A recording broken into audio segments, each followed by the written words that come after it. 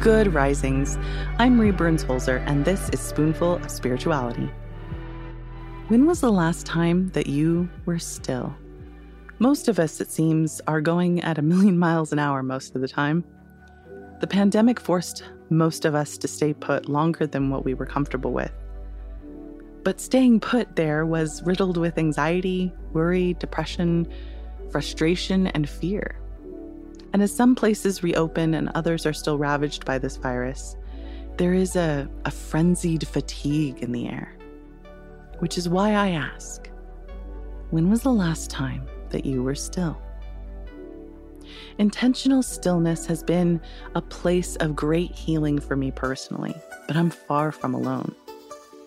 Meditative practices from religions the world over, Taoism, Christianity, Hinduism, and hundreds of small indigenous religions teach that stillness is a step into healing and connection with the divine and sacred. By stilling our bodies, we can learn to quiet the mind, to center and to ground ourselves. If you've ever been interested in meditation, this is a great place to start. When you are in a safe place to do so, try to sit in a comfortable position and just be still. Not stiff, not unmoving, just still. The stillness of your body might make your brain race a bit at first, and that's okay. It's totally normal. Sometimes the stillness might make you sleepy or even uncomfortable, as if you need to get up and do something, anything. That's okay too. Just sit with it and be still. Notice how it feels and where you feel whatever it is that you're feeling. When I first started meditating, I had a goal of sitting still for 60 seconds every morning. That's it. Just one full minute of stillness to notice whatever came up, to feel whatever surfaced. I didn't question it, didn't judge it.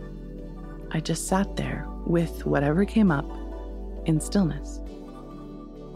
After a couple of weeks, it became one of my favorite parts of the day.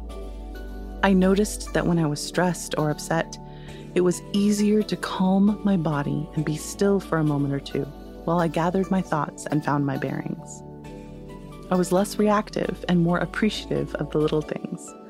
Things like the shirt that had no itchy seams or the smoothness of a pen given to me by a colleague as a gift. Stillness makes you notice things you didn't notice before because, well, they got lost in the commotion. I really like what the spiritual teacher Ian A. Gardner said about stillness. He said, "Being still doesn't mean don't move. It means move in peace." When the whole world is yelling and hustling and striving, stillness reminds us that peace can be found right now. Right here. There's nothing to buy or do or become in order to find it. Because, as Philip Yancey put it, be still. In that focus, all else comes into focus. In that rift in my routine, the universe falls into alignment.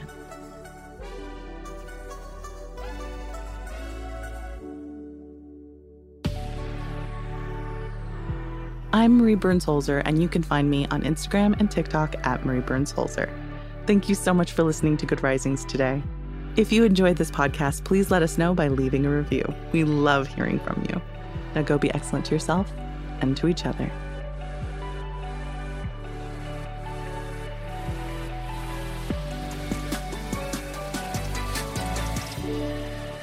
Good Risings is presented by Cavalry Audio.